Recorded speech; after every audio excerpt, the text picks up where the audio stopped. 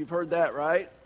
And I've been thinking about a different phrase that I think is just as true. You are what you watch. I think if I had a week of seeing all of the stations you watch, and all of us have like those few channels that we repetitively go back to, or if I watched your website usage, I would know an awful lot about you. You would know an awful lot about me. So I'm going to tell you, if you were to look at me for a week, especially television channels, I go to the same channels. There's going to be sports channels, right? I got to be on ESPN and NBC Sports Network, and I'll be on those channels some, right? I'll be on the history channels to learn about what's gone on before. That just fascinates me and interests me. I'll be on National Geographic and Discovery because I love nature shows. I love learning about animals. If there's a documentary about the animals of Australia, I am there. There's some weird stuff down in Australia and in New Zealand and not Tanzania. What's that place called? That little island. It is Tanzania, isn't it? Tasmania. The Tasmanian devil. Now there's a show about them things, man. I'm telling you. I'm getting off. Okay, so the stock channels, CNBC and Bloomberg, I'll be watching those. I'll be keeping up with that. It's a hobby of mine. And then the reason I'm dressed like this today, probably my default channel is 754 on our cable station, which is Food Network. I mean, like Food Network. Let me tell you where that started. Now, you might say, well, why didn't you talk about listening to sermons? I don't watch TV preachers. I watch some preachers online and listen to sermons online, but I just don't like any of the TV preachers. Sorry, I just don't. So that's me. But Food Network. So in the early 90s, I'm just kind of scattered today. Maybe it's the hat. In the early 90s, there was a show called Pasquale's Kitchen. Now, I was in a church where I was miserable. And you know, when you're in ministry, you can't tell anybody when you're miserable or hate your job. And I was miserable. In fact, I would get up early in the morning. I was in Atlanta. I'd go to church up in downtown Atlanta and then come back and do my job at the church. I was just miserable. And so I had to have something to do to invest myself in, to get in, to do something different. And so I got into watching Pasquale's Kitchen on PBS. Pasquale was a Toronto Italian-born chef. He was trained in opera, but he also was a great Italian chef. And so he had this show, and I was home with Bo in the early afternoon while Beth was doing her part-time job. And so I always would have to watch 2 o'clock every afternoon, a weekday afternoon. I watched Pasquale's Kitchen. Pasquale was funny. He had these sayings. He would drain his pasta. He always had pasta, and he would say, "Excuse my back," every time. But he wore a toque blanche like this and a full apron. He was something else. And you can actually look. I looked at some episodes, some clips this week on YouTube. You want to watch something funny and entertaining and also educational, watch that. And that became my love of cooking. I got into it. You know, with me, I'm all or nothing. I got into cooking, and so that's been a hobby of mine ever since. I love to cook. And so when I came here in 2006, I told everybody when I interviewed that was one of my hobbies, was cooking. And so Gary Curtis bought me this cooking bib and this toque blanche, and I don't get to wear it very often, so I thought I might wear it today. No, it's not just for fun. Because the whole reason I started thinking about cooking was because I was thinking about how important small groups are to the life of the church. And I was thinking about how important small group leaders are to the life of the church. I see Bo back there. I'm glad Bo likes to cook. You know why? Because at Pasquale, he would be cooking long, and he would just break out into song. And he was, oh, sole mio. And Bo would run away. I'm telling you. I think Pasquale scared him. But Bo cooks today. I'm glad he didn't get scarred for life by me watching Pasquale. So anyway, small group leaders. That's what I want to talk about today. I will tell you, I think the number one hurdle we have in making more disciples in this place, now that we're building a new building, we have a lovely facility, we're increasing our physical capacity. The number one hurdle we're going to have is the number of people who will sacrifice, the number of people who will step up and lead a small group. It can be daunting. It can be challenging, but I am making no bones about it. I think in 2017, we must get out of our comfort zone. We must have more people step up and lead small groups. I think about cooking because I think there's a lot of analogies there. I think in cooking, working, the one size doesn't fit all. Different cooks cook in different ways, right? They have different styles. They make different things. Some use recipes, some don't. Some have different styles, but it's kind of like that working with people. I also think it's challenging working with people, just like unexpected things have when you're cooking. I think it's vital for us to think about and understand what we're getting into with small group leadership. And I think there's no better place to go to figure out small group leadership, to think about it, than looking at the style of Jesus, looking at what Jesus did. See, there are a couple things that absolutely have to be part of every small group leader, the Christian leader, the maker of disciples. You have to follow and be walking with Jesus yourself. You have to be true to the words of Jesus. But the way you do it, if you have those two things, the way you do it varies, okay? And so that's what I want to look at today is the first small group leader. Now, I say to you, Jesus could have used any methodology he wanted for establishing his kingdom. But his choice was to take some men, 12 men. His choice was to take 12 men and to pour into them for 3 years, to live life with them, to share life with them, to teach them and to pray with them, and to then set them loose when he went back to the Father after his crucifixion and resurrection. That was his plan. So it seems to me that that's probably his plan for us today in the church. And Jesus was that first small group leader. So I'm going to use various scriptures today, and we're going to talk about the first small group leader, and we're going to talk about 4 principles that Jesus modeled for effective group leadership. That's the question I want to answer. How did Jesus model effective group leadership? Now, I want you to know that I'm asking you to wrestle with the Spirit as I begin this. I'm asking you to hear about Jesus and to think about how God might use you going forward. The first principle we see here is he invited them.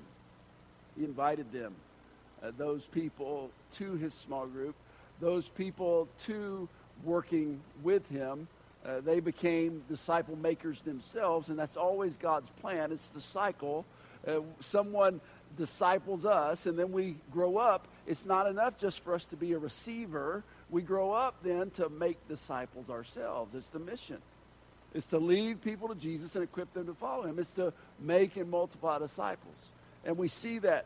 Now, I work on sermons throughout the week. I have to turn in my outline by Wednesday at noon.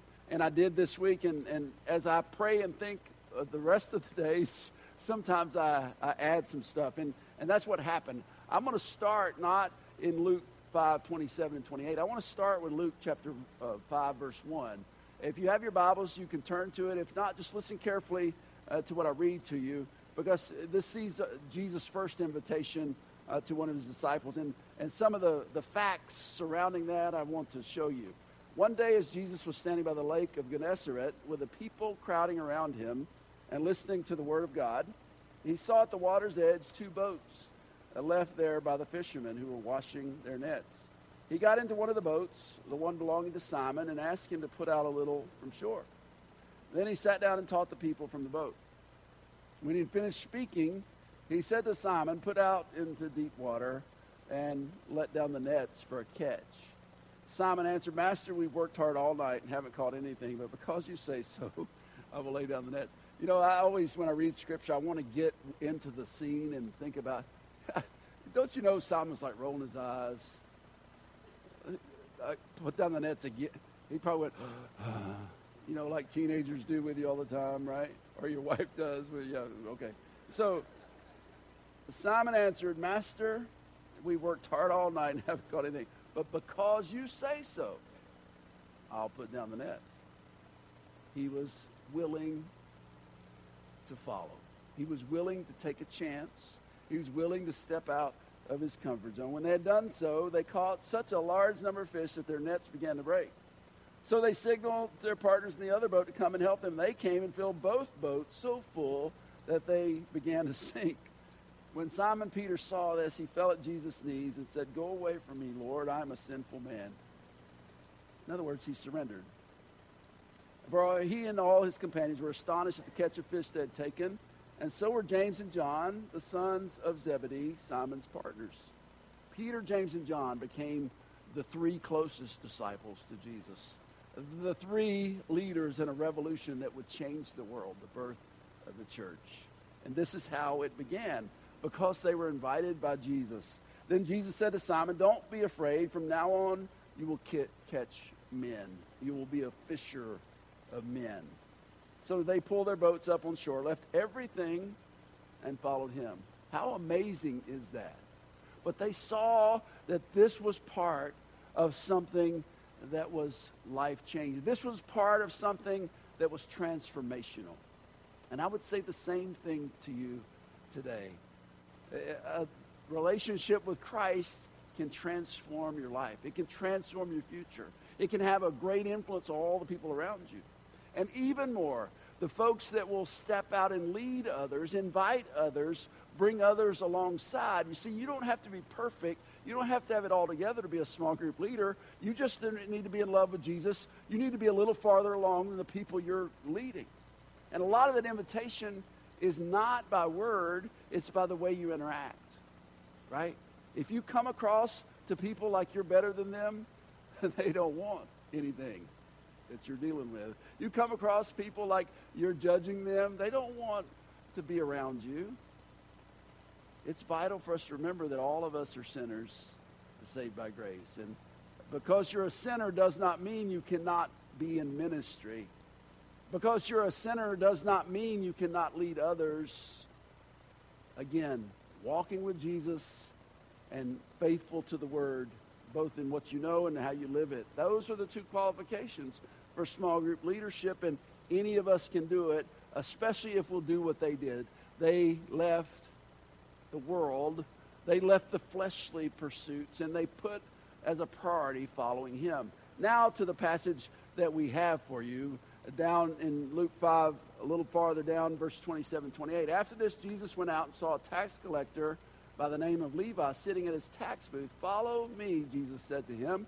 And Levi, we know him as Matthew, got up, left everything, and followed him. Now, you need to know that Matthew was a tax collector who, that was probably the most hated job in the whole Holy Land. For they were representatives of Rome. They took money from people on behalf of Rome, and often many of them were dishonest. Many of them, they abused their position. They were hated. And it's very intentional that Jesus goes to a tax collector. Again, nonverbal communication of his invitation. Nonverbal communication of that all are welcome, all can be used in the kingdom. All can serve in the kingdom. And he brings Matthew, who wrote the Gospel of Matthew, he brings Matthew to the point where Matthew says, "I will take a chance. I will step out of my comfort zone. I will leave everything and follow you. I will serve you. I will be a minister for you." He invited them, first principle. Second principle, he invested in them. Jesus invested in them as an effective group leader. Matthew 5, 1 and 2. Now when Jesus saw the crowds, he went up on a mountainside and sat down. His disciples came to him, and he began to teach them. He began to teach them. Why did Jesus walk and talk with them? Why? It's always part of small groups that we don't just gather together to shoot the breeze. We don't just gather together to hang out. They're always, in our small groups, there's always Bible study. Now, it's often, a lot of our groups do what we call sermon questions. I send out sermons or questions based on the sermon of the day, and the group meets together and discusses them. They look at the scripture more in depth, and they talk. The small group leaders are often facilitators there. We also have on Sunday mornings what we call Bible study groups. Those function more like a teaching inductive or deductive type teaching method. But both of those are important, and Jesus invested in his disciples as a small group leader by bringing them to the truth of God's word, by helping them to focus on God's word. That's what we need from our teachers as well. That's vital to our small groups. Another part of this principle of his investment, look what it tells us in Luke 11:1. One day, Jesus was praying in a certain place. When he finished, one of his disciples said to him, "Lord, teach us to pray, just as John taught his disciples." And from that time, I am sure Jesus and his disciples prayed often. We get the model prayer, the Lord's Prayer, from what Jesus followed with there. But I am confident that Jesus prayed often with his disciples. And so it's the same thing with our small groups. Our small group leaders need to be able to pray with others. Our small group sessions should feature prayer together. There's study of the Word, there's prayer, there's sharing of life, there's accountability. Those things can only really happen in a small group setting. In our worship service, it's one person praying at a time, usually. It's not everybody being engaged, and that's what happens best in those small groups. Jesus modeled that. He taught them from the Word. He taught them how to pray. I'm sure they had Bible discussion, and that we see a lot of those discussions recounted for us, and then they prayed together. That's what happens in these groups of disciple making we call small groups. Third principle, he cared for them. He cared for them. One of the most important qualities. Then he got into the boat. This is from Matthew 8:23 to 25. Then he got into the boat, Jesus, and his disciples followed him. Suddenly a furious storm came up on the lake, so that the waves swept over the boat. But Jesus was sleeping. The disciples went, I'm always amazed by that. He was sleeping through this big storm. Beth would tell you, that's me. I sleep through anything once I get to sleep, but maybe you do, maybe you don't. The disciples went and woke him, saying, "Lord, save us, we're going to drown." Now, the analogy is very clear for me. There are storms that come into each of our lives. There, no doubt, in a group this size, many of you are in a storm of some kind, financial, relational. There are storms. And I'm going to say to you, in a given 6-week period, we probably have anywhere from 1,500 to 1,700 people that come to our church in a 6-week period at least once. There is no way that I can walk through the storm with all of you, or any of our ministers can. Our small group leaders are vital. And I'm saying to you, we have way too many small groups for a church our size, and the main bottleneck is because we don't have enough people who have yet, remember 2017 could be a year where anything happens. We don't have enough people who have yet said, I will try that. I will try to be a small group leader. And this caring is something you do in a group. You care for one another. I love it when I go to the hospital and a person's small group has already been there to see them, or their leader has called them and prayed with them. That is something all of us can learn to do. If you're available, if you're teachable, if you're faithful, you can lead a small group. Jesus calmed the storm. Now, none of us are like Jesus. We can't make everything better. But it sure helps if when you're going through a storm, you have others that will walk with you. You have others that will comfort and console and encourage you. And any of us could do that as a small group leader, as a minister to others. Mark 6:30 through 31 says this: the apostles gathered around Jesus and reported to him all they had done and taught. Then, because so many people were coming and going that did not even have a chance to eat, he said to them, "Come with me by yourselves to a quiet place and get some rest." You know, our small groups should function as a haven.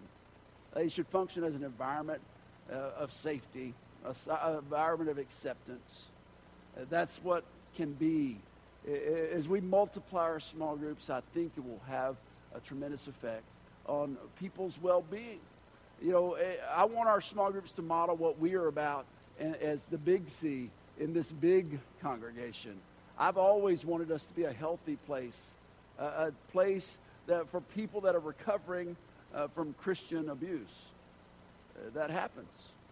I know, because I've talked to a lot of folks in the 11 years I've been here, folks who have had bad experiences in other places, other churches, and they come scarred and beaten up, and we want to be a place where there's not judgment. We want to be a place where there's acceptance, where there's a place where we're all working together to be more like him. Our small group leaders create those same environments, just like Jesus did. He sees to the physical needs of his disciples for rest, for refreshment. And so also our small groups kind of become those havens, those places of refuge for folks to get fueled up and to go back out into the world. The fourth principle Jesus modeled was he served with them. He served with them. Look at what it says in Luke 8:1.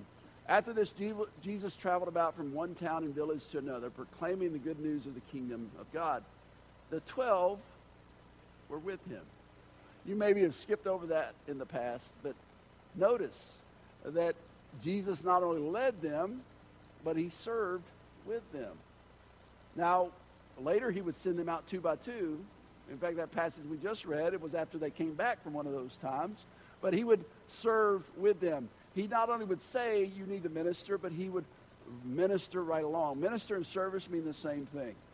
And I've told you before, I will tell you again, God calls all of us to ministry, to service for him. I believe the happiest people are serving people. The happiest Christian is a serving Christian. We've had our groups that go out and serve together. What camaraderie builds. You think about it. If you were ever in the military, you developed a closeness with those you served with. You're on a sports team, you went through the battles together, the games, the practices together, you develop a camaraderie. Same thing happens in a group of Christians that serve together, that face challenges, common challenges together. And that leader has to be in the front lines, not just saying, go serve, but modeling that service. Jesus did that. He was preparing them for what was to come. And I would say to you, and I want to close with perhaps the supreme example of that. And I want to draw to close what I'm saying by asking you to think about what Jesus asked his disciples then to do, and what I think he has said to me through the Holy Spirit we need to ask of all of us to do. It was just before, this is John 13. Again, another passage that came to mind after I'd already turned in the outline, so it's not on the screen, it's not in your bulletin, but John 13. It was just before the Passover feast. Jesus knew that the time had come for him to leave this world and go to the Father. Having loved his own who were in the world, he now showed them the full extent of his love. The evening meal was being served, and the devil had already prompted Judas Iscariot, son of Simon, to betray Jesus. Jesus knew that the Father had put all things under his power, and that he had come from God and was returning to God. He knew it was time for him to be crucified and then resurrected. So he got up from the meal, took off his outer clothing, and wrapped a towel around his waist. After that, he poured water into a basin, a container, and began to wash his disciples' feet, drying them with a towel that was wrapped around him. Now, listen, this was a nasty job. You think about it. No pavement, people walking around in mud and dirt, and their feet had to be nasty. But Jesus washed his, even Judas, who would betray him and hurt him. He came to Simon Peter, who said to him, Lord, are you going to wash my feet? Jesus replied, you do not realize what I'm now doing, but later you'll understand. No, said Peter. I love Peter. He's always putting his foot in his mouth, right? He gives me comfort, right? He always is, no, you shall never wash. Jesus answered, unless I wash you, you have no part with me. Then impulsive Peter. Then Lord, Simon Peter said, not just my feet, but my hands and my head as well. He goes from not anything to everything, right? Again, he encourages me. Jesus answered, a person who has had a bath needs only to wash his feet. his whole body is clean. And you are clean, though not every one of you, because he knew who was going to betray him. And that's why he said not everyone was clean. When he had finished washing their feet, he put on his clothes and returned to his place. Do you understand what I've done for you? He asked him, you call me teacher and Lord, and rightly so, for that is what I am. Now that I, your Lord and teacher, have washed your feet, you should wash one another's feet. Now, he's not saying right now, because he's already washed their feet. He's saying this needs to become a way of life, serving one another. I have set you as an example that you should do as I've done for you. I tell you the truth, no servant is greater than his master, nor is a messenger greater than the one who sent him. Now that you know these things, you will be blessed if you do them. He's saying, if you hear this call and you're willing to sacrifice your life by serving each other in my name, then you'll be blessed. Now, I say to you today, we don't need foot washers. But a great equivalent, I think, is people who are willing to sacrifice, who are willing to step out of their comfort zone and say, yes, I will take on leading a small group. Yes, I will sacrifice. And let me tell you, just like it was tough there, Jesus washing Judas's feet, it's not easy leading a small group. I'm not painting a rosy picture.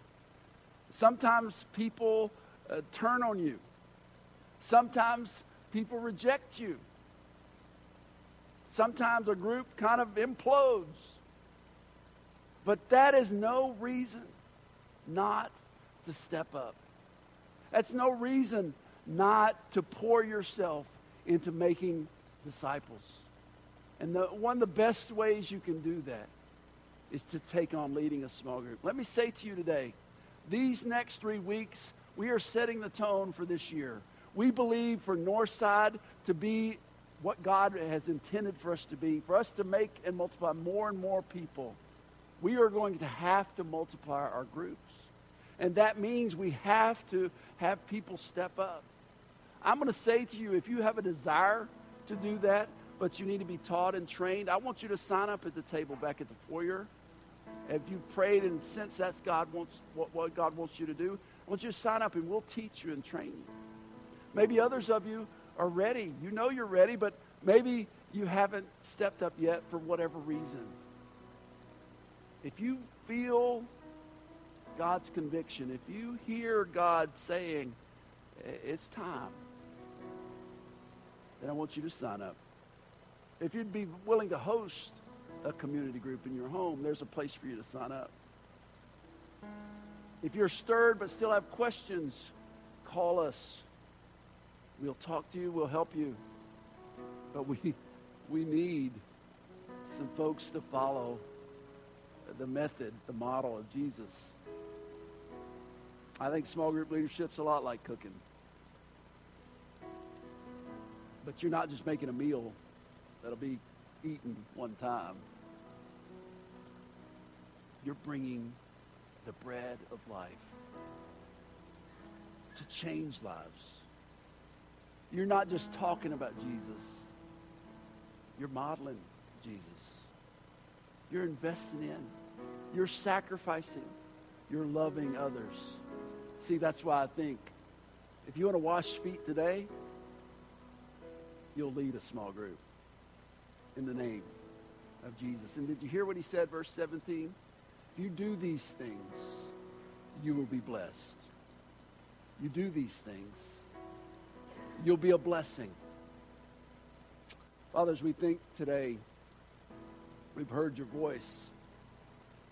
I know you want to work in us, but maybe up until this time we haven't been willing. Maybe we have been insecure and think we can't do this. We're not good enough. Well, that's not true. Any of us can be changed and grown by you to serve. Maybe others of us, comfortable where we are. I pray you'll make us uncomfortable. to know that your kingdom needs us. Maybe we've taken a break from leading. I pray that break time, as you lead us by your Spirit, might be over.